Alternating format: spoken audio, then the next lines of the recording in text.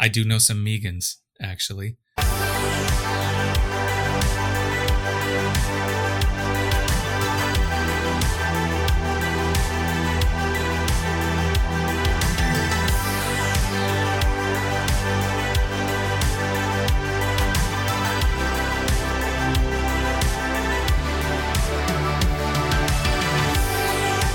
Friends, Dobermans, Cockapoos, lend me your ears and listen to the Uncut Gems podcast, a weekly show where we talk about movies that no one else wants to talk about.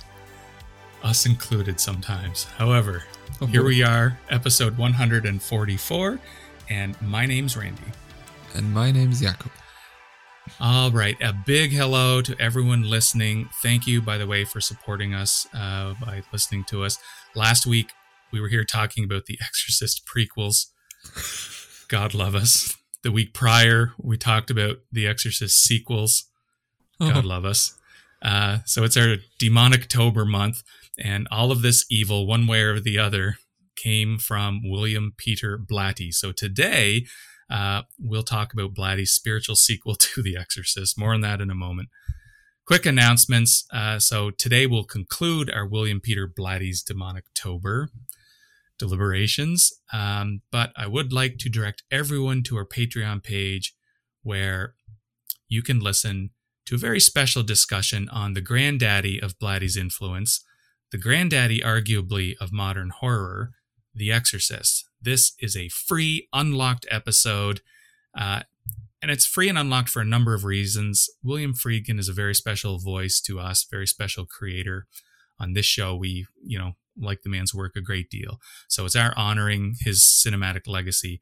Friedkin, probably as most folks know, passed away this summer. So there's that. Also, this is the 50th anniversary this year. This is the 50th anniversary of The Exorcist. It was released in 1973. So there's that. And of course, the only possible tie-in episode we could launch on our Patreon for Demonic-tober is The Exorcist. So go check out that episode, www.patreon.com/uncutgemspod. If you like what you hear there, you're more than welcome to sign up for more Patreon episodes.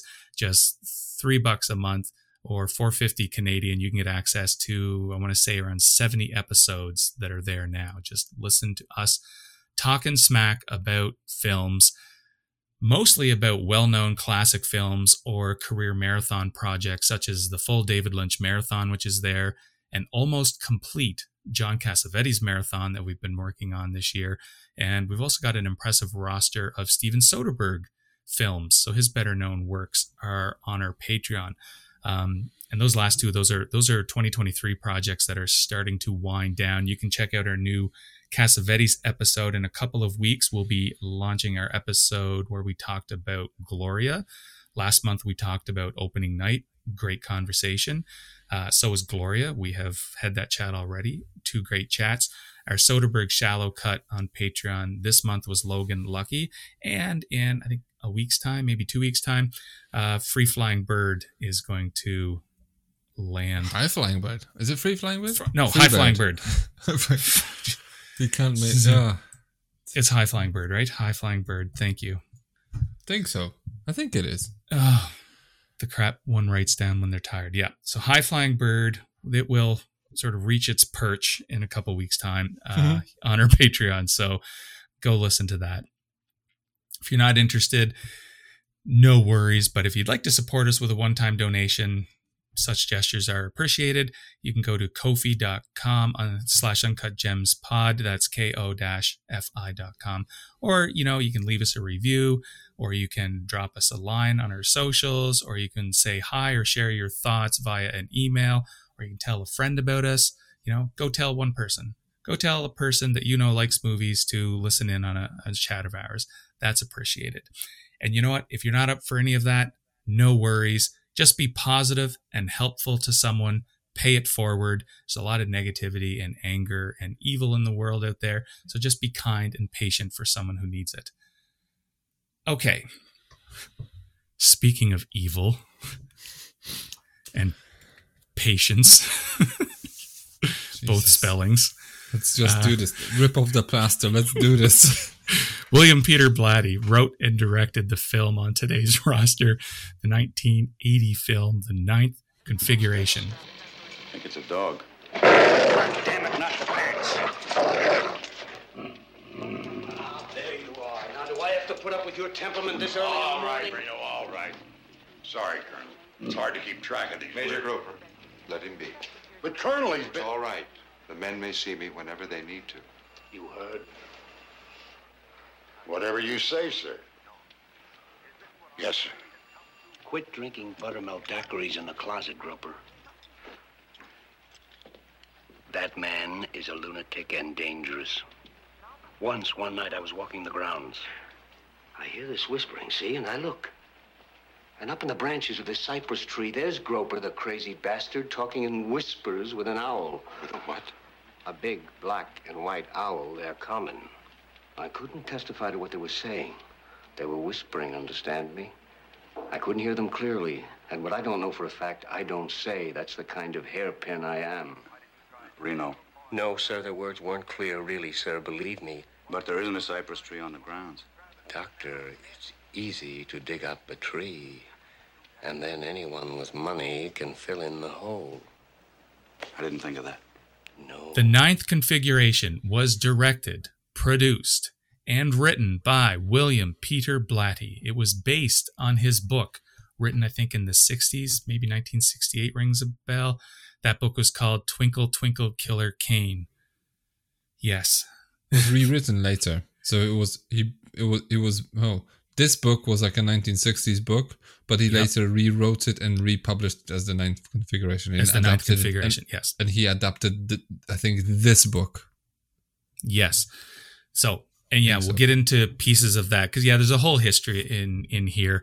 The film stars Stacy Keach, Scott Wilson, Jason Miller, Ed Flanders, Moses Gunn, Robert Loggia, Richard Lynch is in there, and William Peter Blatty himself is in there in a cameo. And his wife as well. And his wife is also in there as a cameo. And she's not the voice of Satan. No, she's on the phone. So calling Stacy Keach. So the Ninth Configuration, and I was too tired to write my own synopsis, so I'm going to admit this is from IMDb. It's going to be a Jakob synopsis, no? No, it's going to be actually professional. Yeah, no, it's an IMDb borrowed synopsis. To figure out whether psychiatry patients are feigning insanity or not, an unorthodox psychiatrist, Colonel Kane, arrives at a castle in New England that's been converted into a mental health facility for Vietnam War vets. And while struggling with his own inner demons, the metaphysical inquiries of psychotic former astronaut Captain Cutshaw intrigue Colonel Kane, and this triggers nightmares. So that's what we're in for. Is this an official synopsis? Because in the film it's in the Pacific Northwest, not in New England. Unless Pacific Northwest is also New England. I smell bullshit. I noticed that too. I came across that different places. What does it mention in the film? I sort of forget. I think Pacific Northwest, I say, because I note for myself, I wrote down, it's just like, are we sure there are castles in America? I've wondered that as well. And I was looking for New England castles. And, there's a couple 2-story ones, but anyway. Especially in Pacific Northwest, which was like colonized fairly late into the game. I'm pretty sure like we were like in Europe, we were like way over castles at this point. Yeah, any castles in Western North America are made of wood. Castles in North America. Okay, you go on. I'll So great. You can research. You can see if there's any DIY. Cinderella Castle. That's a proper castle, actually. Okay.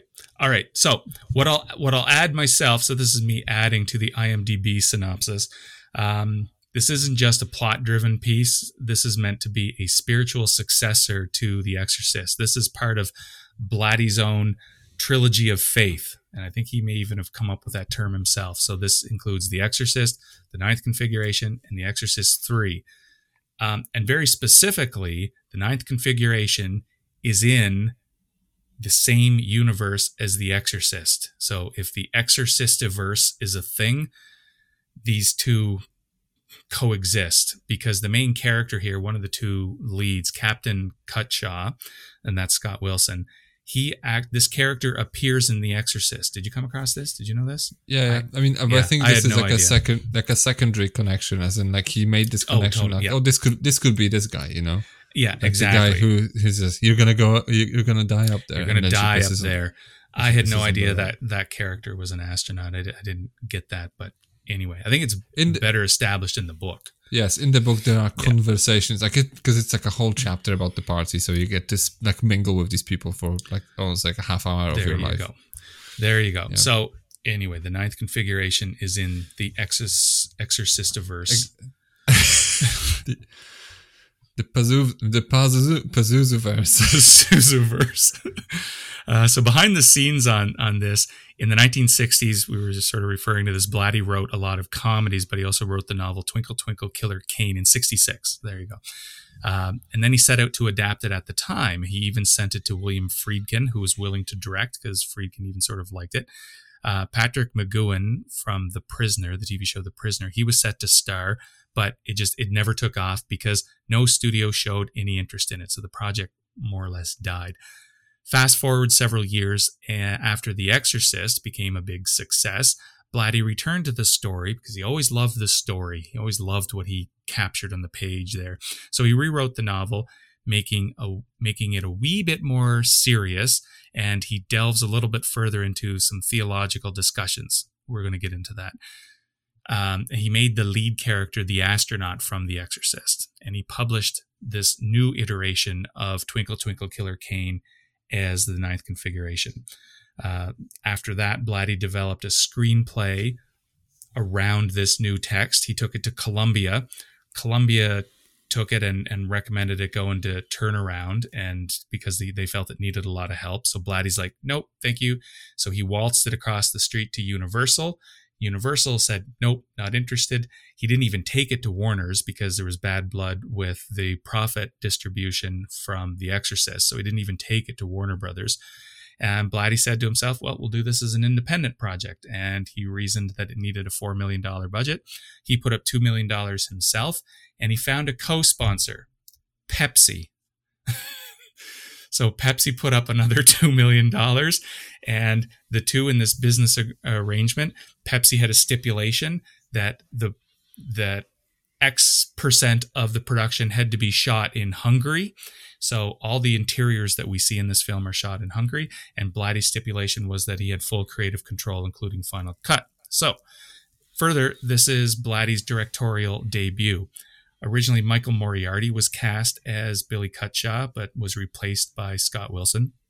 And Nicol Williamson was originally cast as Carol Kane. And we know Nicol Williamson because he was cast last minute in The Exorcist 3 to be the Exorcist in the brutal tack on to, that film. And interestingly, Stacy Keach came in to replace Nicol Williamson, and Stacy Keach himself was originally cast as Father Karras in The Exorcist. But Friedkin just loved Jason Miller so much that I think they paid out Stacy Keach so that they basically paid him off from his commitment so that Jason Miller could come in. So again, like this has come up all month, Friedkin had the balls to make a decision and sort of go with his heart, and others around other Exorcist films don't. But anyway. And studio listened. And the studio. Fine, Mr. Friedkin. Yeah, exactly. So speaking of Jason Miller, he's in here as well. He's going to be a talking point, just saying. The man who does Shakespeare plays for dogs. That's him. So the film, once it was made, Blatty and PepsiCo, they made a deal with UFD distribution company to distribute the film, but then UFD dropped it. And ironically, it was Warner Brothers who ended up picking it up for distribution purposes. It made back in the box office $2.5 million on its $4 million budget. Critics seemed to like it. Mark Kermode, the Mr. Exorcist stan himself, loved it. Get a load of this. He said, it's a breathtaking cocktail of philosophy, eye-popping visuals, jaw-dropping pretentiousness, rib-tickling humor, and heart-stopping action. We're going to come back to that. Leonard Maltin also liked Can it. you go again? Because I raised my eyebrow at the heart-stopping action. What's before that in the quote? It's a breathtaking cocktail of philosophy, eye-popping visuals, Okay. jaw-dropping pretentiousness. Okay, they're 1 for 3. Okay, yep. I know, there's, philosophies there, yeah. Okay, so I suppose to a point. Rib-tickling humor and heart-stopping action. Right. You can't say cocktail without saying cock. Right. And just quickly, Mystic. were your ribs tickled? Well, we'll get to it. No. Leonard My Maltin also loved it. My ribs remained criminally under-tickled. Not even touched, really. This won a Saturn Award for what that's worth. This got some attention from the Golden Globes, where it won Best Screenplay. It was nominated for Best Supporting Actor at the Globes.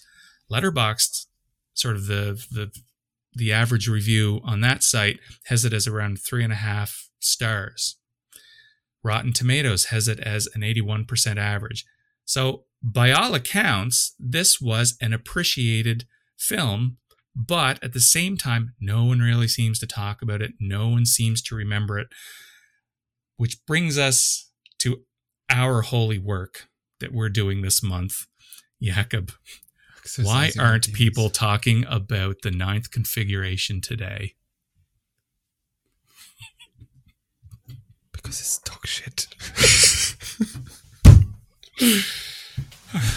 Oh, short and sweet. Look, after a whole month of this jackassery, I think my patience is wearing thin. I mean, again, we spent a month talking about Exorcist sequels, which they're all on, bang on 117 minutes each. And this one's also a 117-minute movie. I think that Blatty was just I think this is how you make movies. You have to just, I guess, there's this 2-hour slot and you have to fill it with something. Right? Screw the 666. 117 is the true mark of the devil. Yeah, 666 minutes. That's like a Laugh Diaz film. It's just like a whole day. It's just 11 hours. And 6 minutes. Now, what I'm gonna say is, I mean, I have stuff to say about what I think this movie's problem could potentially be, but let's just keep it vague for now. Keep you in suspense, okay? Look, the 9th configuration, its biggest. I mean, okay. If I had to explain this to someone who's never seen this, what this movie is like, it's kind of imagine Catch-22 mixed with The Keep mixed with Shutter Island. With just a tiny bit of The Accused and Deliverance towards the end.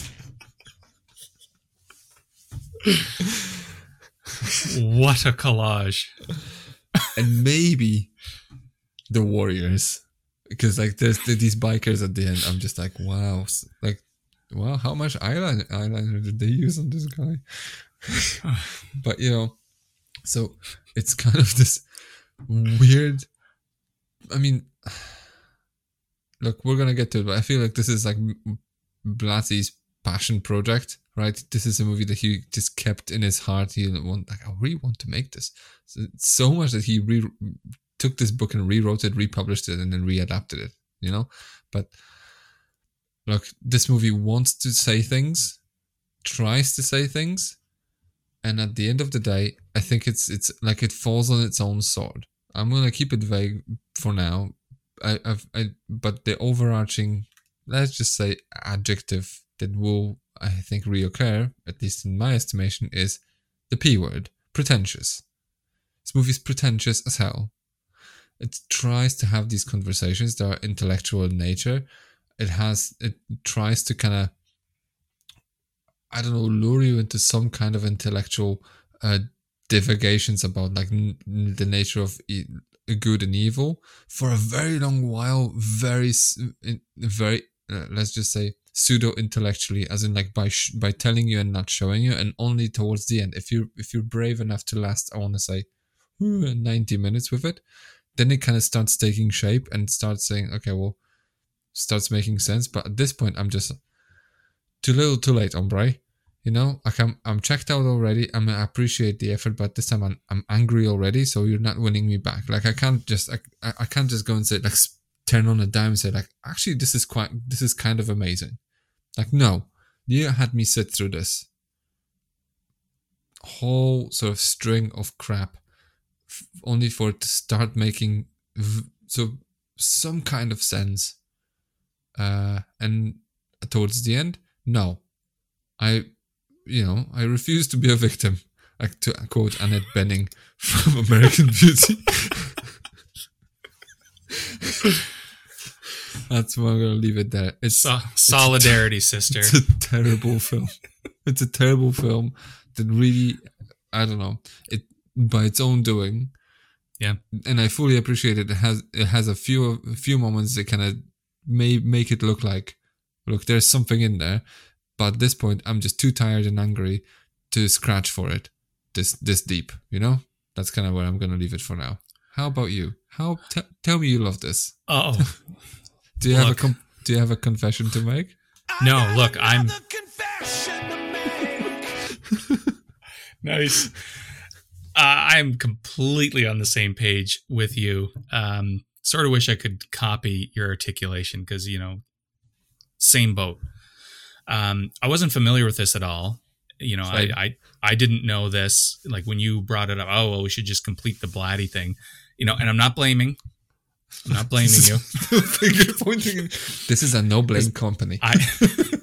Because I hadn't even heard of it. It's like, oh, Blatty did this. This is his directorial debut. Sure, yeah, let's do it. But this is the guy. Like in my mind, when we're choosing Blatty, Demonic-tober, I'm thinking like horror. But no, this is the guy that, you know, wrote Blake Edwards fluff in the 60s. Like, but it's called the Faith Trilogy or something like this. So I'm just like, I mean, in my defense, I didn't know. I hadn't seen it either. Okay, I was just like, this is like secondhand knowledge. This is what it gets me sometimes. You know, like sometimes you just like dive headfirst into a cesspool that's just ankle deep, and you don't see the bottom, and you're now like your spine's ruined.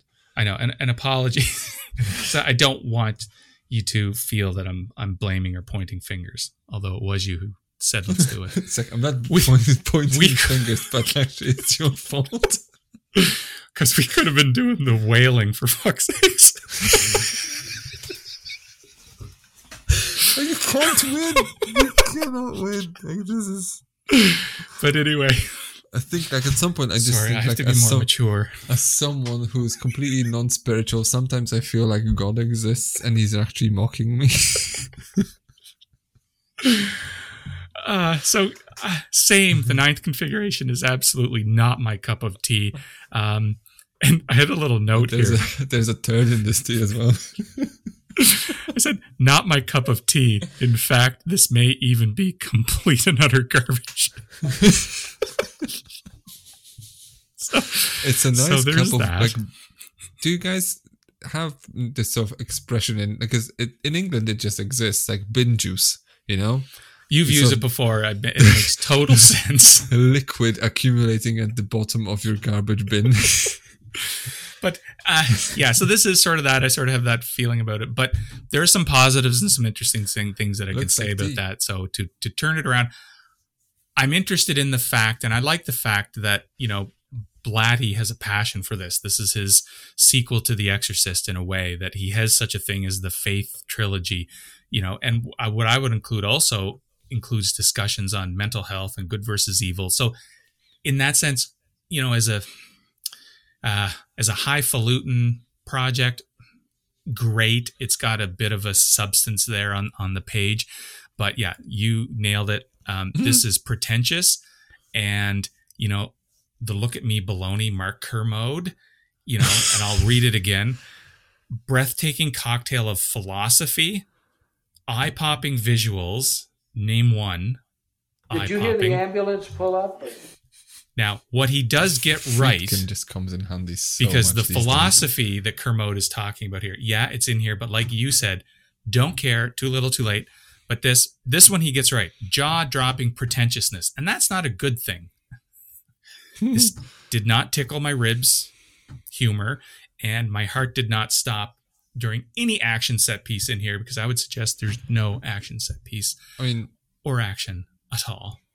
I mean, your heart could potentially stop. I mean, it's not gonna be like cardiac arrest, as in like, you know, if you're like a rabbit in a house full of like German shepherds where they just start barking and all of a sudden like done. Yeah. It's one of those where you just like fall asleep on your sofa with your like head just tilted backwards and you just choke on your own tongue.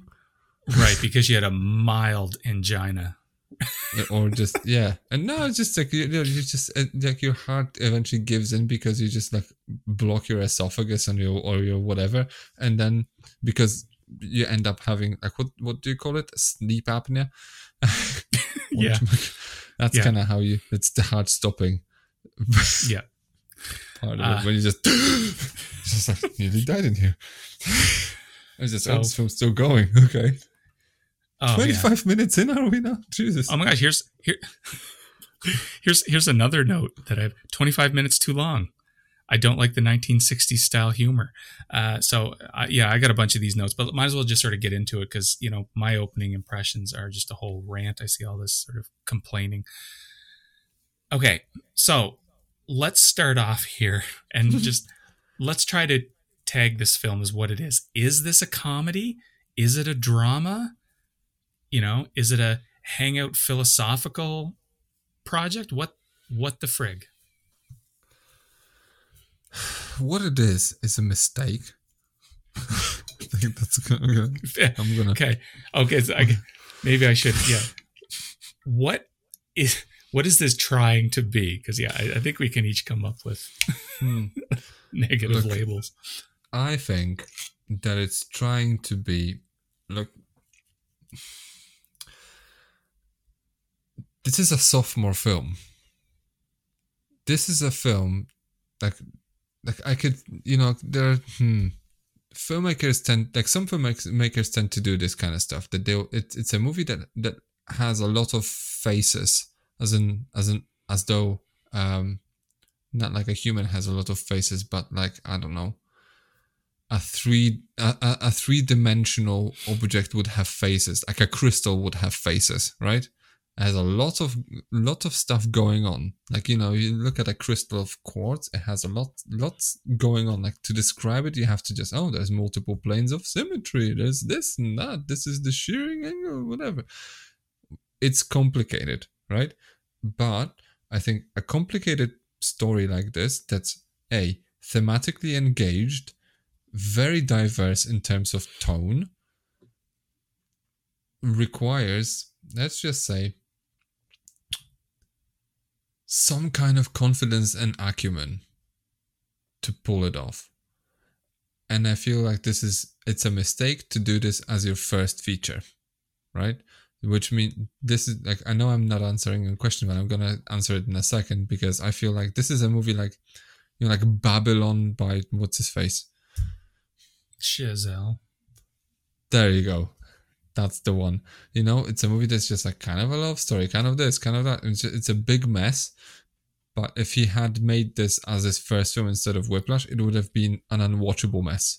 You don't, because you have to kind of learn the ropes first. You have to just figure out where the rules are so that you know how to break them with confidence, and where they can be broken in a way that doesn't alienate the viewer.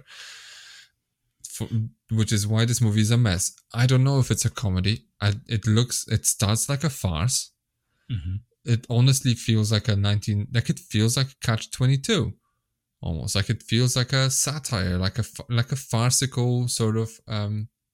It's 60s comedy.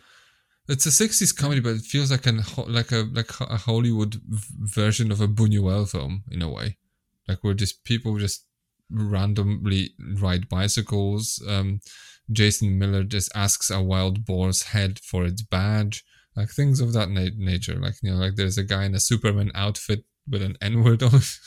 It's just like, why? So there's these sort of weird ideas that don't belong. Mm-hmm. They don't have the confidence behind it to back it up. It all feels like a mess. and it's supposed to be a front for a conversation about philosophy, about the nature of good and evil, about human nature, about the existence of God and stuff like that, right? Which is supposed to have a turn towards the end and then have a more of a moralistic sort of coalescence towards the end. But I don't know what it is, because it's like what it is. It's like, it's not a comedy, it's not a farce, it's not a horror, it's not a thriller, it's not a, like, I know it's like, it's, I think it's pegged as like a psychological drama, which means nothing to me. What I think that the genre of this is a mess. Yeah, that's kind of the answer to your question.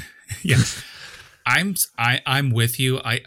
And even in terms of Blatty's intentions, I think he probably sees it as a farce and maybe a theological drama.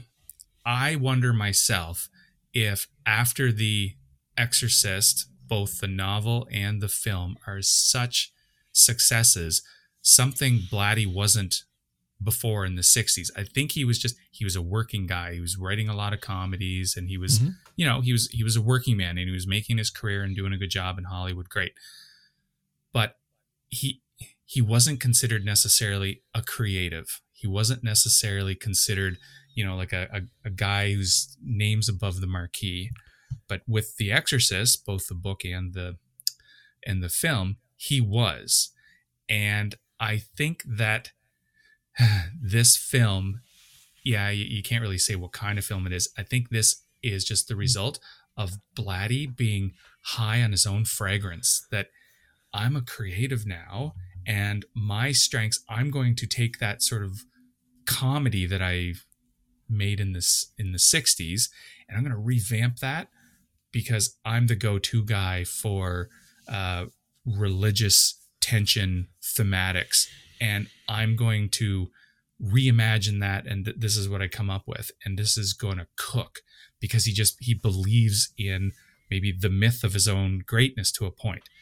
Might be reading in, but I see maybe that's where this film goes, because it's tonally all over the place. Because I have the question, does it get the tone correct? No, it doesn't. No. But I think that Blatty next question. But I think Blatty, he's the creative. And he's putting up his own money, and that's great. But he doesn't have anyone to keep him in check. That's what Friedkin did. He kept Blatty's ideas in check. Blatty wrote sort of a bullshit original draft for The Exorcist, and Friedkin said, you know what? This draft, this is too commercial, so it's not interesting. What was wrong with your book? Your book practically nailed it. You struck gold with the book. Go back and do that. Blatty doesn't have anyone to keep him in check here, because it's just his ideas, and I think that's sort of a big piece that is wrong here. He needs a co-pilot. He needs a Friedkin. He needs a director, or just like an assistant director that says, are you sure you want this scene to run this long? Are you sure didn't we have enough with the dogs? Are you sure? Just someone to rein him in, whether it's a producer or an AD or something. But it's just Blatty, baby. It's his vision, and I think that's sort of the problem for me. It's kind of like the relationship. I know it's like in the visual terms, it's a bit different. Like, remember, like when Christopher Nolan used to work with Wally Pfister. Mm-hmm. And then, he just do enough movies together, and he goes like, I could direct myself. Maybe I'll write it myself too. And he does this film called Transcendence. Oh, yeah.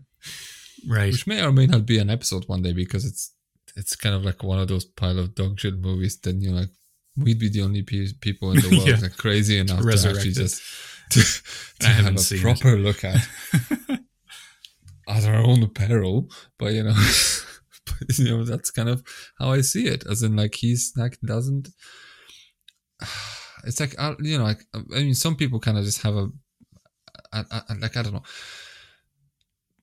Look, if Alex Garland started his directorial career with Annihilation, he wouldn't be able to kind of pull this off, right? That's kind of like too dense, too sprawling, too much of everything. It's nuts. And I feel like I think you're totally right. As in, like, this guy doesn't necessarily know, or maybe the ego doesn't necessarily let him, because he is smart. Like, I've seen this, like, one interview with him when he talks about the scene with the spider walk scene they talk about in the Exorcist, how they removed it because it didn't work, right? Yeah, and I think I saw that too. And it's a very academic discussion about it, how, there's two things crescendoing at the same time, and it wouldn't work. And it was interesting. I think I saw that too. Yeah. Well, Blatty makes this sort of an interesting remark, and he goes, because we removed it because there's a spider walk scene. Then Burstyn reacts to it, so she shouts and like, "What the hell's going on?"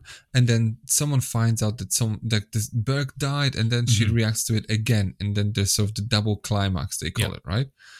And Blatty then goes and says he says, well, look, what it should have been was spider walk scene happens, and then Burstyn doesn't have time to react because she gets the news immediately, so she has to almost disregard this and react to the other one, so it would be reacting to both.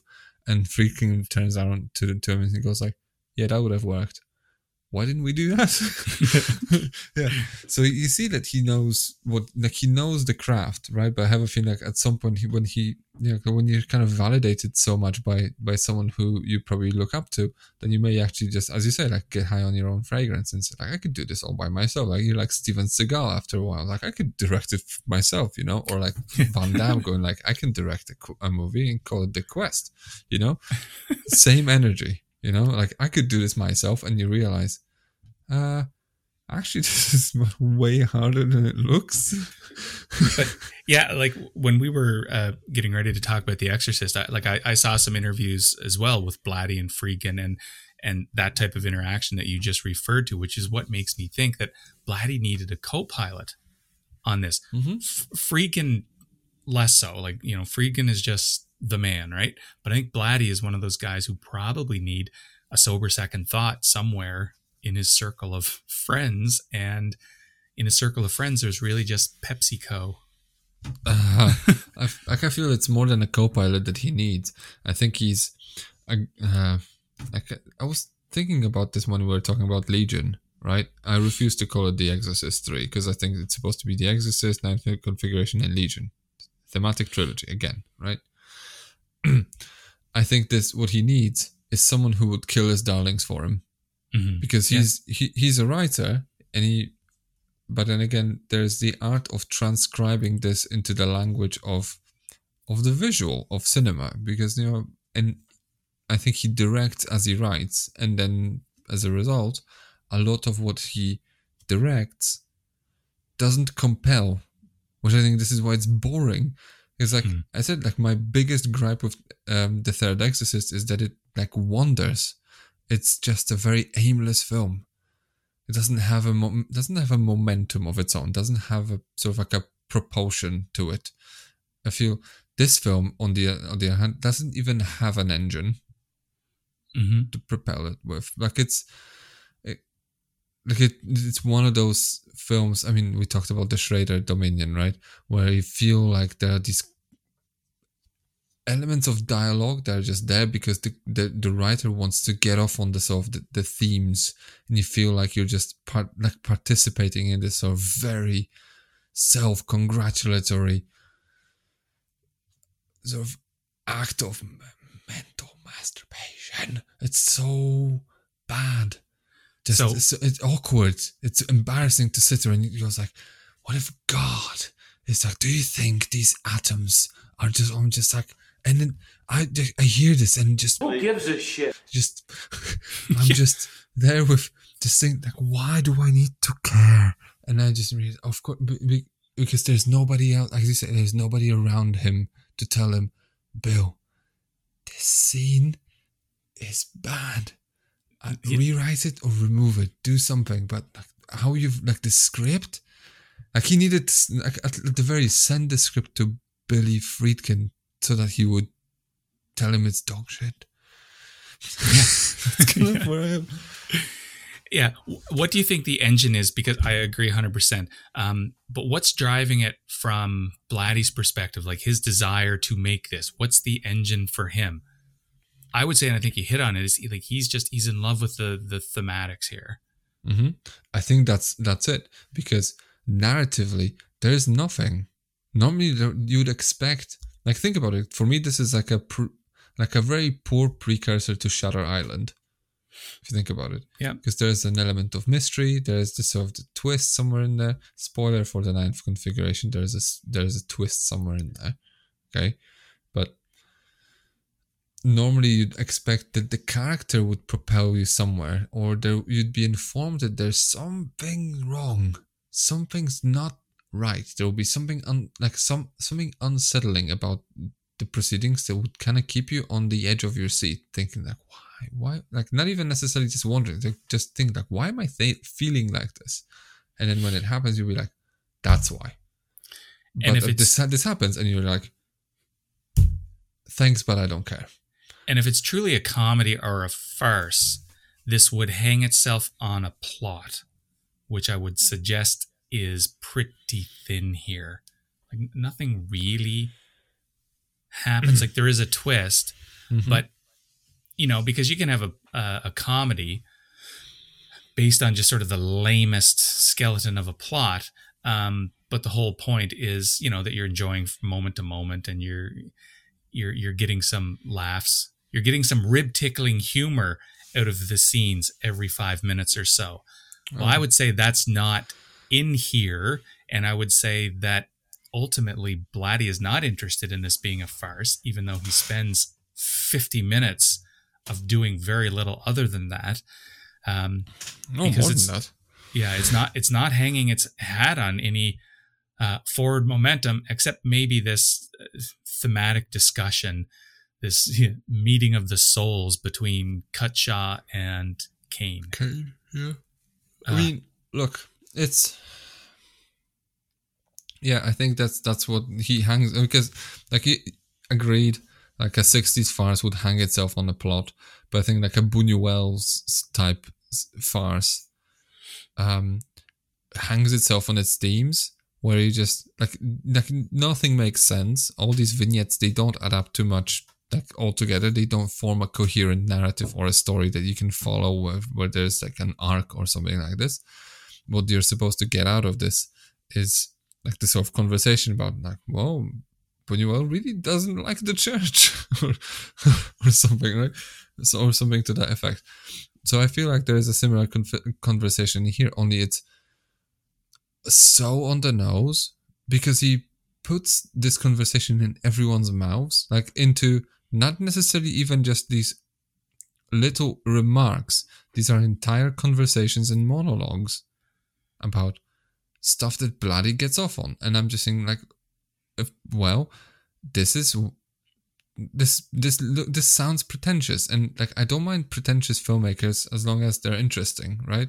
But whenever someone has to sit me down and start preaching at me, I don't necessarily find it interesting unless there's something else to compel me. But there's nothing else apart from it, until, I want to say 20 minutes towards the end. Yeah, where some of these things translate into like action or character changes, drama, right? None of this happens in here. It's a lecture. Like, it's a very late Jean-Luc Godard film where it's a the 1960s Catch-22 sort of not Mike Nichols, but it's one of those sort of it's like an essay almost. Yeah, for me it felt like a bad stage play, because I find oftentimes on stage you get what I'll call talking scenes. It's just dialogue between characters. So I find sometimes it can be really hard for stage productions to be engaging, which is why so many of the big ones are musicals, because you interrupt all the talking with some visual dance and some presumably good music. But this is just talking and talking and talking. And yes, like Blatty is putting the theology right in the characters' mouths, and it's boring because there's no character development with this. Everyone is fairly static, which is sort of a big problem. I really don't care for Scott Wilson as a performer. I can't necessarily disconnect not him fan from of Herschel? From Walking Dead. Yeah. I only watched the first few seasons, I think I didn't really care for him in that. But anyway, here, this is such an obnoxious character. And I see, I know a lot of local actors, and I know some of them, this is the type of character that they would love to play, where they get to run into a room and just hop on someone's lap and be quirky and grab things off a desk and just, throw files on the ground and make it rain paper and just sort of be loud and stagey type of obnoxious. I hate that, because that's all it is to me. It's just a stagey type of obnoxious. It doesn't really speak to the character. It doesn't really make sense to the character. Like, to me, the Cutjaw character doesn't necessarily make a whole lot of sense. So he was an astronaut and he was too scared to go up in space. Why? Because I still don't know if I have my head fully around that. They probably explained it to me in, countless lines of dialogue where I was sort of, nodding off, and I was too busy making a note about how annoyed I was by something in the dialogue previous. Which probably kept you awake as well. Just the idea of like, okay, I need to write a note, otherwise I'm going to fall asleep. My note, it is sort of like that. But all this theology and themes, one thing, this does represent sort of the middle of the Exorcist sandwich. So it is between the Exorcist and the Exorcist 3. What do you think of this thematic trilogy, this faith trilogy? It's the ham. It's in the Exorcist sandwich. The Exorcist is the bread. Yep. Look, I see this. Okay, I can see this as a spiritual successor in that, like, and underneath the primary narrative, which is an extremely compelling element of the 1973 film, there's a conversation about the good, the evil of man, the horror of medicine, all that jazz. It's all there if you want it, right? Because there's a story in there that you can latch onto. There's this, like the drama of a little girl being sort of overcome by something, which you may think like maybe it's a mental illness. No, it's not. It's Captain Howdy. Woo, So if you want to, you can dig into it and find something cool in there. I suppose the same could be said about the third one, although to a lesser extent, because I said like the primary narrative kind of wanders, because I think Blatty is mostly interested in, like, his head is in the cell with Brad Dourif changing into Jason Miller. I think good that's versus kind of where evil. Yeah. In here, all you have is this conversation, and what makes it difficult for me is that this conversation is being had by someone who doesn't necessarily have like it doesn't kind of strike me as someone who has the body of experience to back it up, like it's like if as a storyteller or just on the topic itself. Like if you want to have a conversation about, I don't know, good and evil, and like this kind of conversation, like a moral conversation about the good and evil, like just have something to back it up, as in like live a life first. And I know at this point he was like 50. Yeah. so but it kind of feels like these are concepts that are so abstract that they feel disconnected. Like I sometimes feel like I'm being preached at by a teenager, like they're with these pop psychology remarks of like, what if we're just these sort of, like he talks about this sort of, okay, well, he doesn't even talk about like theology. Maybe this is his forte, but like he tries to kind of just marry the sort of like the science into it. And I feel like his understanding of what the sort of how he can bring this, like the atoms, whatever. He, like I can hear from a mile away that he has no idea what he's talking about. He picked up these sort of nuggets of these factoids from like Scientific American or from a conversation in some kind of a mass medium. So he didn't have the time of day to actually delve into it, or maybe if he had, he didn't have the time or energy or the acumen to actually understand it and internalize it and turn it into something authentic. Because I feel like this is a pop psychology conversation. and which kind of translates into like the staginess as well, because it translates into like his directorial acumen, right?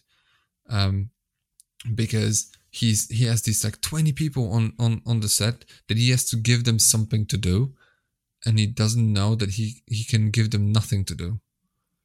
Like he can just, you know, sit in the corner, or just, you know, you don't even have to be here. Like, that's why I'm saying, like, look, for your first film, Bill Blatty should have picked something more local, more like something simpler, where you don't have to have scenes where like 7 people are in a room, 2 people are talking, someone else is gesticulating.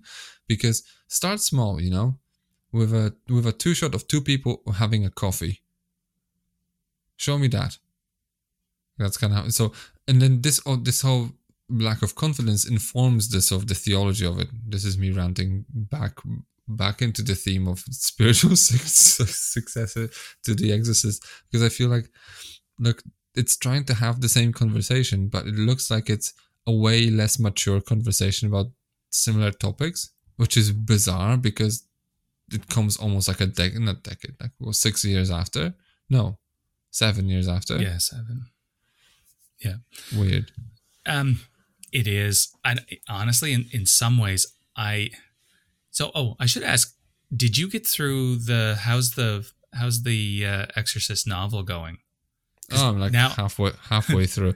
I even more so want to visit it to see, sort of, you know, just get a sense of him as a writer. My belief is that The Exorcist is brilliant because of Friedkin, and he has an understanding on what the cinema is going to look like, how it's going to connect with audiences, and just how to trim out the fat.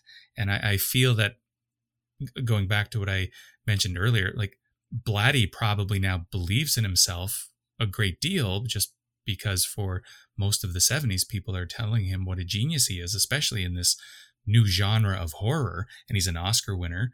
And he also did produce The Exorcist too. So like he's a creator. He's the man.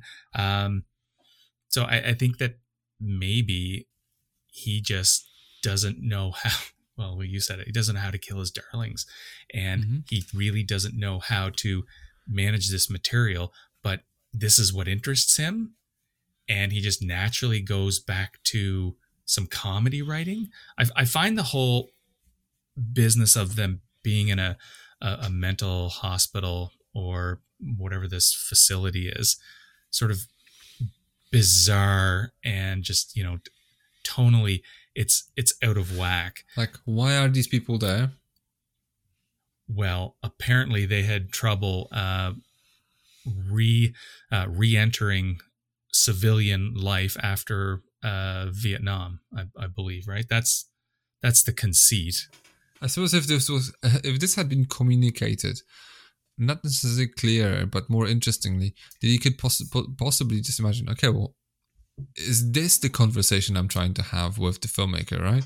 Is this, okay, these people have been, like, this is the conversation about the nature of man, right? The evil, you know, like, because we send young boys to war, they come back broken men, and then we sequester them from society because they don't know what to do with themselves, right? So that's that's part of the conversation that you could just leave completely unspoken. You don't have to have, like, Jason Miller, who looks like Patrick Dempsey, by the way, like McDreamy sometimes. You know, just going on these long exposés, like, you don't have to have, like, there's this conversation about, like, almost like a Hitchcockian sort of conversation from Psycho, when just people they explain on, like, what happens, right, with Cain, right? Yeah, like, this is, like, I don't need this to be told. But right, they tell you this. And it's what's happened prior to this hasn't created the scenario where I'm interested in it. Like that's what Psycho does. You know, it creates this environment that, what the hell did I just see? So then you get this exposition sort of after the fact. Here, I don't know. I agree. I don't know why we're getting that explanation. Do you think there's a comment, any type of intentional comment in here about mental health? Because mental health is also something I would suggest is part of the conversation throughout this trilogy.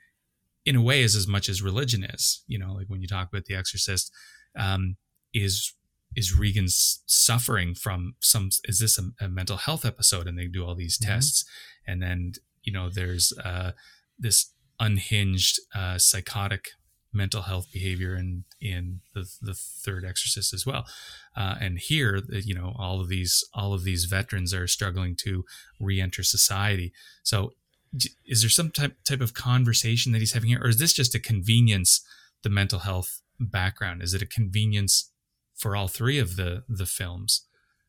I think there is a conversation. I think the conversation, like if you lay it out conceptually, is kind of interesting. As in, I think the main sort of topic is, I think it's Stacy Keach kind of says it, something like does, or maybe Scott Wilson does. Does madness come from evil, or evil come from madness? Right? Or and then by virtue of that, so if evil comes from madness, therefore can people be inherently good? Because if they can, if evil doesn't just naturally occur in the universe, it's kind of like a abnormal state of being, then that means, well, we are inherently good. I think that's kind of the conversation this movie is trying to have. Yeah, that's Cain's perspective, right? Yeah. So he's trying to kind of show to him that someone who did despicable things can be good, because you can do despicable things, or you can do things that are inexcusable for good reasons, which makes you good, which then comes back into a conversation which is, let's just say, a little bit more political, because all these people are in there because they come back from Vietnam. So you can say, like, look, you can have atrocities, or you can have great violence and suffering that's for a good cause, right? Or of some description, like you can explain it away, which again, for some reason in today's political climate kind of feels weirdly appropriate in terms of a conversation, right? Like, can you explain suffering because it's to do some good elsewhere? And if so, does it make you morally good or not? I think that's the conversation he's trying to have. But then again, I only start having a clue about how this conversation being this sort of layered and complex when I'm already tired of his shit. Yeah. That's kind of the problem. Yeah. Okay, so I want to get to that. Just one more thing before we get to the last half hour, because basically, like, I'm with you. We start to see something that matters. There's a few things that start to happen in the final act. But is there any of the tomfoolery that stands out as funny? Is any of this comedy working? Like, I'll say, I can't think of an instance that works, but there might be a charm to a couple of things. It's not a surprise to me that the Saturday Night Live boys are sort of becoming a thing around this time, because I think comedy has died and needed the defibrillators to bring it back to life.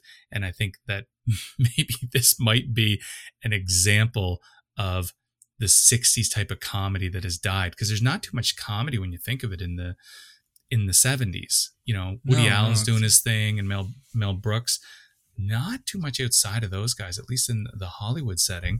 So, and I wonder if we're getting sort of a glimpse of it here, because this is what comedy turned into, like straight up comedy. This is the type of tomfoolery that we get on stage, you know, and in the late 60s, we'll say. Some elements kind of stand out to me. But there, again, the comedy in here is kind of, I don't want to say it doesn't draw attention to itself, because it does, but then again, it's flanked from all sides by other business, so it's difficult to even fish it out, because he just moves on to other things. So there are these little sketches where I think Cain is giving I can't remember who, I think Scott Wilson, a Rorschach test. Yeah. And then he says, like, was it Kafka speaking to a bedbug? And he goes, correct. That's the joke, right? Yes. There's no such thing as a correct answer in a Rorschach test, right? So there are these little moments where you just think to yourself, oh, that's kind of interesting, right? Or I suppose it's supposed to be funny when like Jason Miller admits to staging Shakespeare plays for dogs because it's supposed to be ridiculous, right? So I think there are these moments that are kind of just on their own, kind of like that's weird and funny. But then again, he elaborates them into bigger scenes, and that whenever like it's a bigger scene, it's just more people talking about this stuff instead of doing the 100%. Like there's not he's not nailing down. Now I don't know, maybe something like this could be molded into something. He's not doing it as a director, like molding the scene for comedy. And I think that he might have these ideas like dogs in Shakespeare. That's hilarious. I don't know. Maybe you can come up with some sort of explanation or a joke or something, and then the punchline somehow is, dogs doing Shakespeare. But he belabors this joke forever, and he keeps going back to it. And then you've got this other business with one of the patients has a multiple personalities. Mm-hmm. Dissociative disorder, so he's always running around doing weird things. He keeps going back to these things which never had a strong initial punchline to begin with, but just the whole setting, the fact that everyone's sort of acting weird and quirky, it's almost a Hogan's Heroes type of thing, that we're in this very serious situation. There's serious maybe political tones or medical seriousness going on around you here, but everything is MASH and Hogan's Heroes. It's just that and I don't know, it's as if he watched too much of those, and it's just not working, and he just keeps belaboring it, and again, maybe it's too busy, because when you're trying to sell the Rorschach tests, you've got a bunch of things going on in the background, not in a funny way like the Zucker films, not like Naked Gun or something. It's just there's other characters, almost as if they're waiting to come on stage and then do their bit. It just seems like such a clunky staged affair, and a lot of long shots too. So I'm waiting for people to sort of basically come on from stage left and then do their bit and then go off. And it's just a lot of really clunkiness. Probably the one moment which sort of stands out to me, it's a long shot, and the camera's still, so it's on a tripod, and everything happens sort of in front of this door, and then suddenly is it Cutshaw's in a rocket pack and sort of flies across the screen. Yep. Something like that could work. It sort of has a bit of a flair. I did like the medics going across from stage right to stage left. That was sort of amusing, especially one of them was the multiple personality guy, I think, in a beard and wearing the nurse costume. So there's a little bit of flavor to that, but it doesn't really work, or anything that does work doesn't last very long. So anyway, I just wanted to throw the comedy out there before we get into the ending. But I totally agree that there's especially when you try to tie this into, like, remember this farcical sketch comedy, a protoplaster like Airplane and Top Secret and whatever, right? Which is a very busy sort of fresco of these, like, there's lots of stuff happening in the foreground and the background elsewhere, in stage left, stage right, it's everywhere, right? That's kind of the allure of a Zucker Abrahams film, right? But at the same time, like, Buñuel would probably make, Zucker Abrahams, they just have fun with skits. All this needs to be is just funny. It doesn't add up to anything else, right? It doesn't have you don't have a conversation about Airplane on the way home, right? But just, I wonder what it meant. Like, no one ever did this, right? There's, I don't know, like the discrete charm of the bourgeoisie, for instance. It's a similar concept, as in a lot of stuff happening, multiple vignettes, but at the end of the day, you start having a conversation about, maybe the Catholic Church is a terrible institution. You don't know, because all these sort of things just add up. These motifs are kind of there. And here he kind of tries to have the Zucker Abrahams skits, and he doesn't make the thematic conversation part of these, where you can just fish them out somehow. They're not smart enough. So he has these conversations kind of separately elsewhere. Yeah. Yeah. This is where the tunnel jarring comes from for me as well. So it's Yeah. kind of like this comedy is not in service of these teams. It's kind of just almost like a filler. And I don't like this filler because after a while it's kind of boring. Like I'm Right. just like, Because I think it's born out of Blatty's two backgrounds. You know, he had 15 years of his life where he was doing comedy and writing comedy, so he feels that's an asset. And then now he's got 5-6 years of doing demonic horror and with religious overtones, and he likes the thematics there. So it doesn't gel, and one doesn't work for the other or vice versa. Totally agree. that's Okay. Jello. So you did mention, and I do agree with this, that the last half hour or so, stuff at least starts to happen. So what do you make of the ending? And I think just the ending or well, the scene and just in the bar? the scene 'Cause in the ending's bar leading crap. up to it. Yeah, fair enough. Yeah, no, not the denouement, not the last 5-10 minutes. The last 10 minutes, I'm just like, can I please go home now? The Can I switch business this off now, please? Let me switch this off. Yeah. So leading up to that, in our climax, where I would say there's an attempt to show us the evil in men, because Cutjaw, he just leaves and goes to get drunk at the bar, and then Kane ultimately goes to get him because he's in trouble because the biker gang is picking on him. Yeah, So again, here's the thematics of Yes. this discussion of good and evil maybe coming down into a real life situation where stuff is happening. They're not just pontificating and throwing pretentious dialogues and asides back and forth.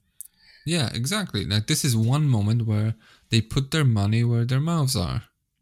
Yep. Where, because I think, suppose the big spoiler of the film is that like Colonel Kane is not who he says he is, because he comes into this sort of hospital to take charge of these patients, right?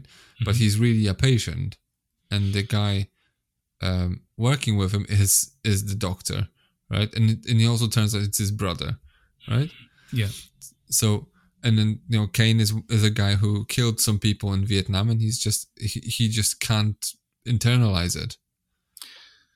Right? I So he's now, I this didn't is him catch internalizing him. I didn't catch this, but I did come across somewhere where the comment was that Kane himself is a split personality, so he's just suffering from disassociation.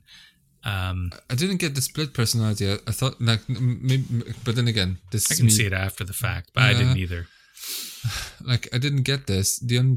What I understood was that because there's a scene where some guy turns up and says "Killer Kane," because then Kane talks about his brother who killed 40 people in Vietnam. He just went on a rampage and just like murdered a bunch of people, right? And then realized that the person who murdered a bunch of people is him. But then again, you don't know whether he actually murdered a bunch of people, because all you see is that he admits to having decapitated a kid in Vietnam, right?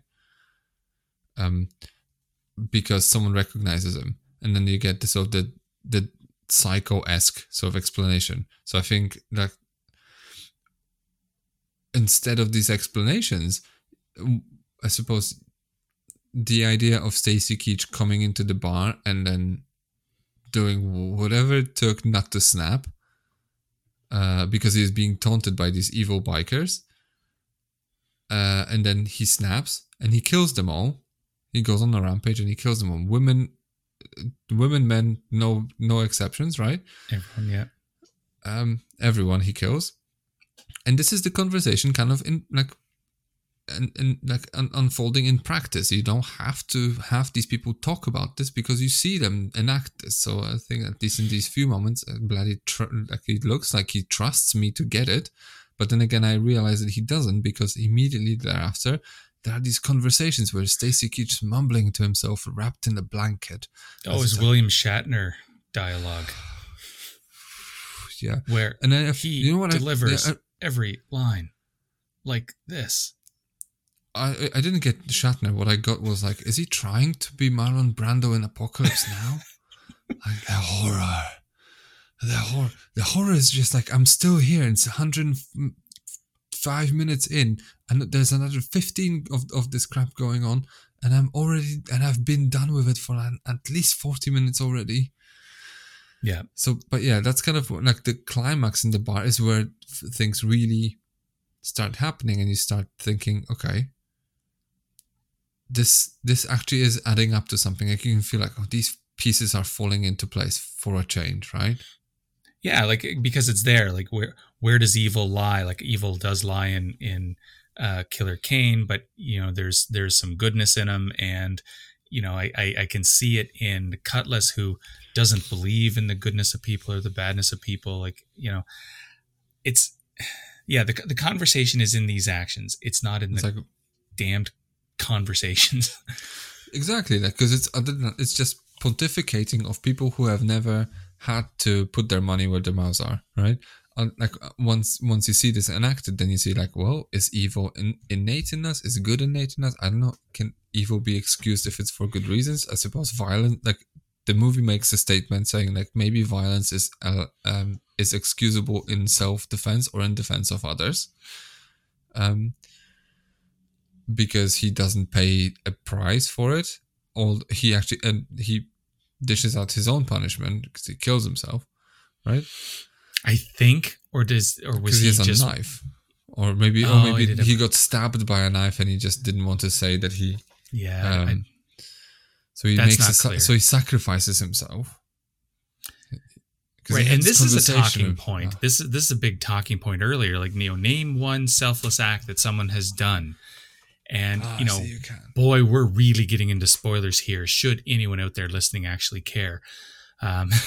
It's just the ninth queen figuration. Just buy it on your own. Yeah, anyway. At your own peril. But yeah, the idea here is that, I was going to say Cutlass. Cutshaw says there's no such thing as a completely selfless act, and, this type of pureness and goodness of someone doing good for others. It doesn't really exist. And then the film seems to make a point out of this death, whether it's a suicide or just he dies just after the fact from his injuries in the bar fight, this being Kane. How is this a selfless act? Because this is the exclamation point, I think, on the movie, is that Kane dying. If it's a suicide, how is this a selfless act? How is he doing this for Cutshaw? If his selfless act was to defend Cutshaw at the bar, is he dying from this selfless act? This is the main talking point. I think this is sort of the crux of the goodness conversation that Blatty wants to have. But I don't know if he's even selling it. I don't know if I buy this. I'm not sure if he's selling it, because what he's selling is a lot of words as well, because he doesn't. Because he has Stacy Keach mumbling in the sort of the Shatner voice, as you said, right? So you don't quite even know what he's talking about, even though you feel like I should probably understand what he's saying, but I'm not sure. Yeah. So what I'm thinking, like the conversation is, okay, what he thought is a selfless act is it rendered no longer selfless if you hide the fact that you're essentially killing yourself, because you could have survived if you just told anyone. Sure. I think that's kind of one of those where he's just like, he keeps it secret that he's dying, because then he will prove a point that look, here's your example. I died, therefore, look, I sacrificed myself. But he didn't have to, so he did it to prove a point. So he did it for selfish reasons. He did it for his own purpose, exactly. So I think that's the conversation. That's the one moment where you think like, okay, this movie actually this aspect of it is interesting. Right? Yeah. But again, it's like, it's how much legwork do I need to do to still be able to give this film a positive review at the end, right? Because I feel like at some point, and I don't necessarily want to be helped. I understand when films are challenging, but I feel like this movie is actually working to its own detriment for the most of its duration, and comes together briefly only to fall apart immediately thereafter. So I feel like it almost feels like it's an act, like accidentally, like a broken clock is correct twice a day, Yeah. with you 100%. The last thing I think, just let me go through my notes. Yeah, the last thing I think that I want to bring up is that, and you mentioned it earlier, but we didn't really get into it. Well, we mentioned it in passing, but there's a twist here, or there's a ruse that the narrative has all the way through, because I think it's the actor Ed Flanders. He plays Dr. Fell, and he's actually in charge, but he pretends to be second in command when Colonel Kane shows up, because Kane is supposedly in command, and the ruse is, no, he's just a patient going through his own stuff. And in fact, Fell is in charge the whole time.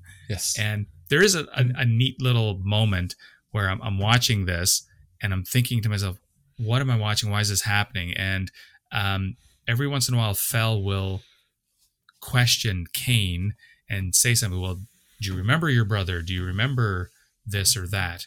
And there's one moment where Kane says, no, I don't remember my brother at all. And then anyway, Fell just sort of leaves and he's crying outside the door. And he's like, what is this about? Because he's his brother. Because he's his brother, we find out after. So this is, I think, if I cared more, if this narrative were handled a little differently, this could have been a moment that worked much better. Might have been almost a Shyamalan type of clue that's dropped, and one of those things right in front of your face. But for me, this sort of falls on dead ears because I'm not sort of sucked in the proper way. Everything's too busy outside around it.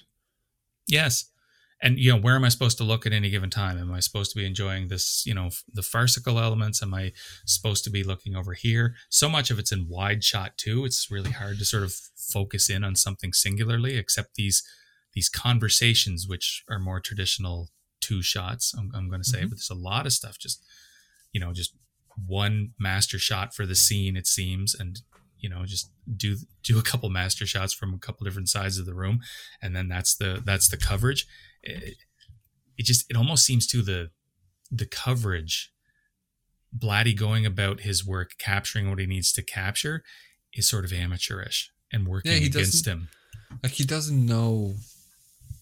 I mean, maybe this is him picking up from Friedkin, I suppose, because like Friedkin will probably just put a camera in there and just makes it look like it's just very natural, even though he just naturally knows how to do this correctly, right?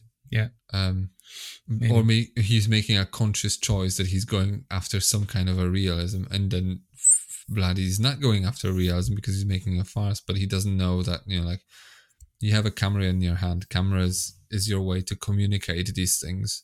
You don't have to, it's not like you're filming a play, so you don't have to sit the camera on the tripod in a sort of like a wide shot and just film everything. Yeah. And pan just ever so slightly every now and again. You can use close-ups, and they very often just refuse to use close-ups, or you can point the camera at things of interest. Right. Every now Which and even again. going to the comedy, that's what the Zucker Abrams Zucker films do. When there's stuff going on in the background, the compositions are so very strategic that you've got stuff in the foreground that you're paying attention to, but your eye is also cagily and strategically drawn to something going on in the background that's very clear. Yeah. Absolutely. And I totally agree that this is lack of confidence and experience. Yeah. Right? And to me, this is why this movie shouldn't have been his first film. Like, I know he probably believed in it a lot. And granted, he only did The Legion after this, and that's the only two films he directed, right? But he doesn't have, like some writers can do this, like Michael Crichton, we talked about earlier in the year, and the guy has a visual sort of knack for making stuff interesting, right? Mm-hmm. He doesn't have it. He doesn't have an eye for a visual, and in cinema, it's a visual format. I'm sorry, but it's a medium where you have to use the image to make your stories compelling and interesting. You don't have to rely on it alone. But he clearly doesn't know that he can rely on it, so he relies on stuff that people say, and then after a while, you just feel like you're being preached to. Yeah. Yeah. Nonsense. I'm out. Anything else in this? No, I'm done. I'm so done. All right. Okay. then let's quickly wrap up with our final assessments of this thing, star ratings, that manner of thing. Final thoughts, Jakob, go. Final thoughts. You know, this is 1.5 out of 5. I'll put it that way. And then 1.5 out of 5 is on the back of the 10 minutes where it comes together briefly towards the end, where I am allowed to have a conversation with the themes in this movie without the intermediacy of someone telling me how I should feel about this or what I should think, especially when what I'm being told is a bunch of cliches picked up from Scientific American. So overall, I think this still is a mess. This conversation necessarily didn't even help me recontextualize certain things because I think we're both just as clueless about this movie how as we were like 2 hours ago. It's like, you know, there's no way around it. It's just a mess. Like, I'm sorry, but, you know, like, I know there are people out there who go like, oh, you know, this is a cult. Like, no, it's not. Like, I'm happy it's there, but it just shows you that, you know, not everyone can be like Alex Garland, who just like pens a script and just like knocks it out of the park, and it takes him like 3 movies to turn in a stinker. Men. Yeah. Yep.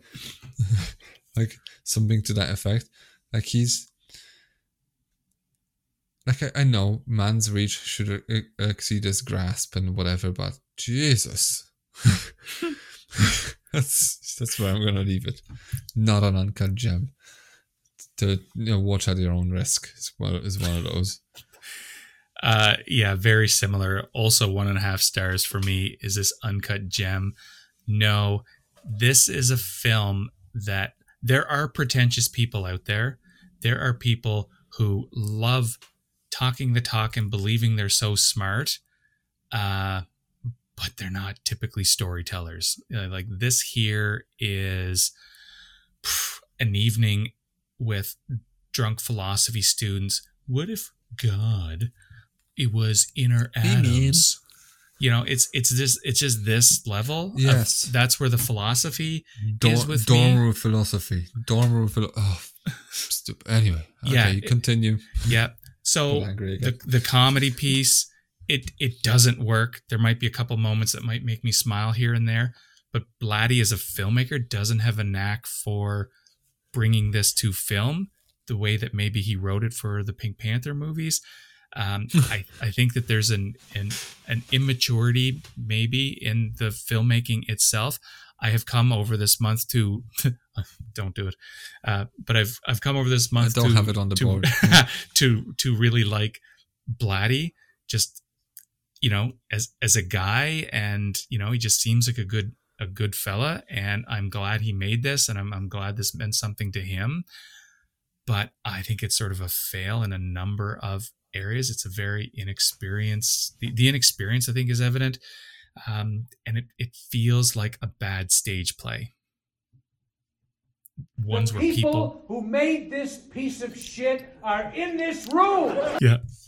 It's just, it feels like a play where people talk and talk and talk and talk. And that's a big turnoff for me. Do you think he sent his script to Friedkin and then all he got in return was this? I don't give a flying fuck into a rolling donut. What I'd be very, very interested in knowing is what his original screenplay based on his 1966 book. So the screenplay he penned based on that Hollywood didn't want to touch, he sent that to Friedkin just right before, was it In the Band Played On? What was that? What was I forget the Friedkin film, but anyway, Friedkin sort of liked it in the 60s. So now we've got probably a more mature filmmaker in the 70s after a couple of these hits. The night they raided Minsky's. Right. So it was around that time when he made that, and that was what, 67 or something? 68. So yeah, there you have it. That's the Friedkin that saw the Twinkle Twinkle Killer Kane script and thought it was okay. Or he saw the script and he said, like, if I agree to do this, like, there's gonna be some revisions. Yeah, maybe. Right. Totally. But I'd be curious to know how different that first version was, you know, just for kicks. I'm not really going to look it up. because I sort of want to end my relationship with the ninth configuration. So having said that, let's go to our tops. All right. Okay. I'm gonna just whip up my notes. So I've got a few things. So little things. I've got Cutshore asking a stuffed boar his badge number. Like that's the joke. As joke-wise as well. Kafka talking to a bedbug. Correct. Yeah. And also just Jason Miller adapting Shakespeare plays for dogs. And he says, "Et tu, White Fang." Yeah. So I like that. But then you kind of have to say, like, there are two moments really that stand out for me. I also have a note saying, is Kane an exorcist? No, he's not. But anyway, like, this is me just making my own sort of stupid notes for myself. But anyway, the bar scene, just as a concept where they taunt him so much is great. And then the visual of Stacy Keach holding a boy's head during his dream sequence. Mm-hmm. That's kind of where my tops are. How about you? Okay, so for me, there's a few.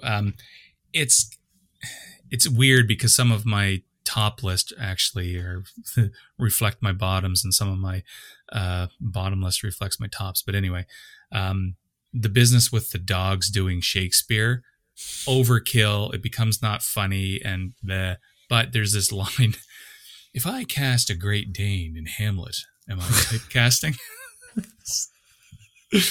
So, there's the occasional smile in there. I got to give it credit. Also, like you, I just have the bar scene. So yeah, like largely as a concept, because something's happening. Mm-hmm. Something's happening that appears to be connected to the central drive, such as it is to this film. But if you slow down, like it becomes ridiculous. This guy looks like Kurt Russell from Wish. Oh. He has loads of guy liner on. What is going on? Like I say, some of my tops are actually reflected in my bottoms, and some of my bottoms are reflected in my tops. But anyway, and my number one, not that there's really... Oh, no, I have a couple others, actually. I did sort of like the opening, the San Antone, that song playing, and I sort of like the rocket backpack shot, even though it's stupid and I can't defend it to any degree, and that the medics just go from stage right to stage left to get him. So anyway, that's my list of tops. That's kind of like a Buñuel sort of thing. But okay, so my bottoms. Yep. Guy scratching during Jason Miller's Hamlet speech. This entire time, this guy is supposed to be making notes, but you can look at him, he's not making any notes, so it's just fully ADR'd. Stupid. The guy in the Superman outfit with an N letter on it. Black guy as well. Oh, yeah, like, I know. Why? Moses Gunn. Great like, Moses Gunn. Like, yeah. So, I've got also a pilot with a reverb, a bit too on the nose. And also, because, when he speaks and all of a sudden, like, he has this echo, it's just, Jesus. I've got the guy liner guy. Goes like, say, Marines suck. I'm just like, this is such a like a written sort of like someone locked himself in the broom closet thinking that this is what bikers would talk about. Like have you ever spoken to one? This is what second graders might happen to talk about in a bad film. Like this is what happens when you have someone who just imagines stuff, right? And just like this is what imagine like if I had never spoken to a woman and tried to write a piece of dialogue between two women, this is what it would sound like. Yeah. How these people talk to each other. And then like the worst is my note says the movie takes forever to wrap up. When it finally freezes, it's honestly amazing. Like, because it freezes towards the end when he just like turns over this medal, and you go, I'm just like, yes, we're done here. But then there's, I want to say like a 10-minute sequence where he's just like Herschel visits the castle again, and then he goes into a room, and then he visits another room, and then another room, and then. Guess what? Another room, and he sits down. He reads a letter, and this letter is just 5 words on a massive piece of paper, and he leaves. Yeah, yeah. No, it was painful. so bad. This is just, know your audience. This should have wrapped minutes ago. Yeah, Now agreed. people love my stuff. Like I'm not cutting anything. Like someone tells him like you need to edit this out, Bill, and he goes like, no, this is amazing. Leave me No. alone. I love long form podcasting. Stop telling me how to do this. PepsiCo got what they want, so I get what I want. And that's Final Cut, total creative control. Watch me. Where did Pepsi go? Pepsi canned somewhere in the film. Because I never paid attention. Pardon? No, because Blatty did not want to have any product placements. So there is a Pepsi machine in one moment. All right, okay. No, there was some sort of political reason for PepsiCo's big thing was they wanted, in fact, they insisted their one point in the deal with Blatty to be equal partners was they had to shoot certain percentage of it in Hungary. Why? I don't know. Like, I wonder if there was something that maybe, this is me speculating, maybe PepsiCo had sort of bailed on a bottling plant or something. So they maybe had to give back so much to the community, or I don't know. But yeah, it was, they had to shoot in Hungary. Wow, interesting. Yeah, Or is this yeah. like a tax evasion thing? Could be, I don't know, but it's on the business side of things somehow. So again, like I'm just speculating why that would be it. Not. And this is probably where they found the castle, right? Because I don't think this castle exists in America. No, the castle's in Germany. In Germany. And then they shot, I think they shot maybe some stuff on the roads, a few scenes on roads. That might have been in Austria or something, but all interiors were shot in Hungary. Okay, so for my bottoms, many to pick from, but I'm going to go, so the biker with the eyeliner. Yeah. And it's not just the eyeliner, it's the whole things, thing. the way that he bullies, like the floor, say marine sock. Like it's just brutal. But also the most bizarre is that once Kane is knocked on the ground, this beach ball. Oh, you're playing with my beach ball. Also weird and terrible. But when They tried Kane to is rape- lying, They tried. Richard Go ahead. Lynch, the other guy, the number 2 Oh. guy, tries to Jesus, rape Cutshaw. tries to in rape his mouth. Cutshaw. Yeah. I mean, like, this is, like, by the way, like, irresponsible behavior. Like, if you want to have your stuff bitten off, be my guest. Yeah, that Unless they just, just, I'm gonna slap him on the face with it just a little bit. Just to humiliate.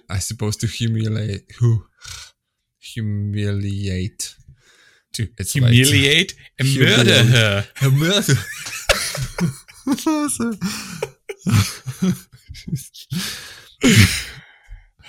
Oh Christ! No, Yeah. it's just like, what is he trying to achieve? I'm just like, it looks scary. I'm just like, oh, this is gross. And you think, oh, this is where things get serious. But then you realize this logically makes no sense. Not Like, a lot. What is he gonna just tap him on the cheek with his penis? I'm just, because if he puts it in his mouth, like if he did this to me, I would probably just bite down on it real hard. I'm just like, see, that's why you don't do it. Stupid. So, Anyway, in addition to this weird aside, the big moment with the biker with the eyeliner, Kane is lying on the ground, having been told to lick the floor, and the biker, to get down on the same level as Kane, who's sprawled on the floor, just slides into the splits. he does. Like no one I've ever seen, outside of, Facebook reels of gymnasts. He does. He Just also, the weirdest thing. like when he doesn't feel when Kane just grabs his hand and squeezes him. Because he just because it just takes forever. It just like, you should have felt his hand, and just goes like, ah! And then also this is where the Howie Long scream shows up as well. Oh, thank you for remembering. I had that note and I forgot all about it. The Howie scream, first Howie appearance. First appearance is here. That's it. Yeah, perfect. Might as well find it quickly. Might as well find that and drop it in. Number 2, Robert Loggia in blackface. Not funny. Yep. weird, No. not questions. doesn't add to anything. It's not part of a skit that goes anywhere. Brutal. And number one, not necessarily this moment, but it's emblematic of the whole film. There's about a 7-minute scene where Jason Miller is talking about Hamlet pretending to be crazy. And this goes on and on for 6 or 7 minutes. I kid you not. And like, why am I listening to this? The value of this conversation, maybe it's connected to, oh, well, are they just pretending? And Kane is, Kane isn't really crazy or whatever. There's a subtext here that he's hinting at. But honestly, I think if Blatty wants to make this meaningful, he can have this Hamlet may only be pretending crazy in just 2-line drop. He just sort of drops this somewhere and it suits his purpose. But Jason Miller is going on and on with this discussion. Drove me batty. And it's emblematic of the types of issues in this whole film. Sorry, you wanted to add to that? I've got this. Hold on. This is the hand. There's another scream in there. He holds it for like 5 seconds.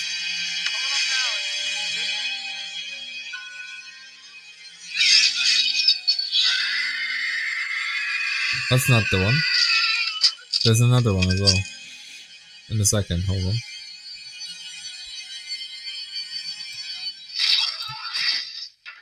Hold on. What the fuck? That's exactly my thoughts. Yeah.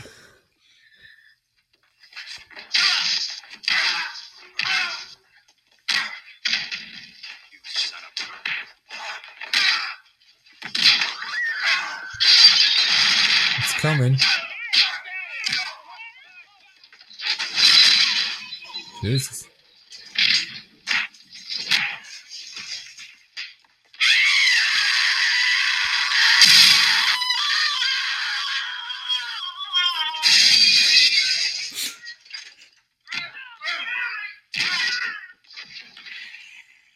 I think this is just... There it was. That's it. I was going to say that long one, wasn't it? Was it? Yeah, no, that last one. That's a Howie scream. It took a while, but we got there. But yeah, back to Broken Arrow, right? Like way better film.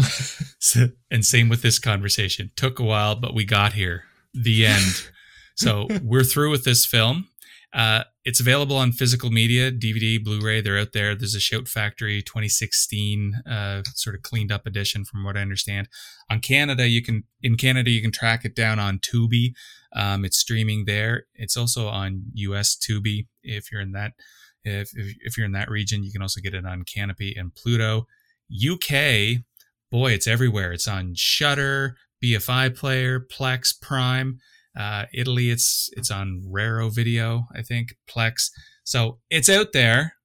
You know, if you want to take it in just to be a Blatty completionist, go for it. I recommend finding, though, some sort of medium where you can watch it and maybe play it on 1.5 speed at least, because boy, this has a lot of extra minutes in there.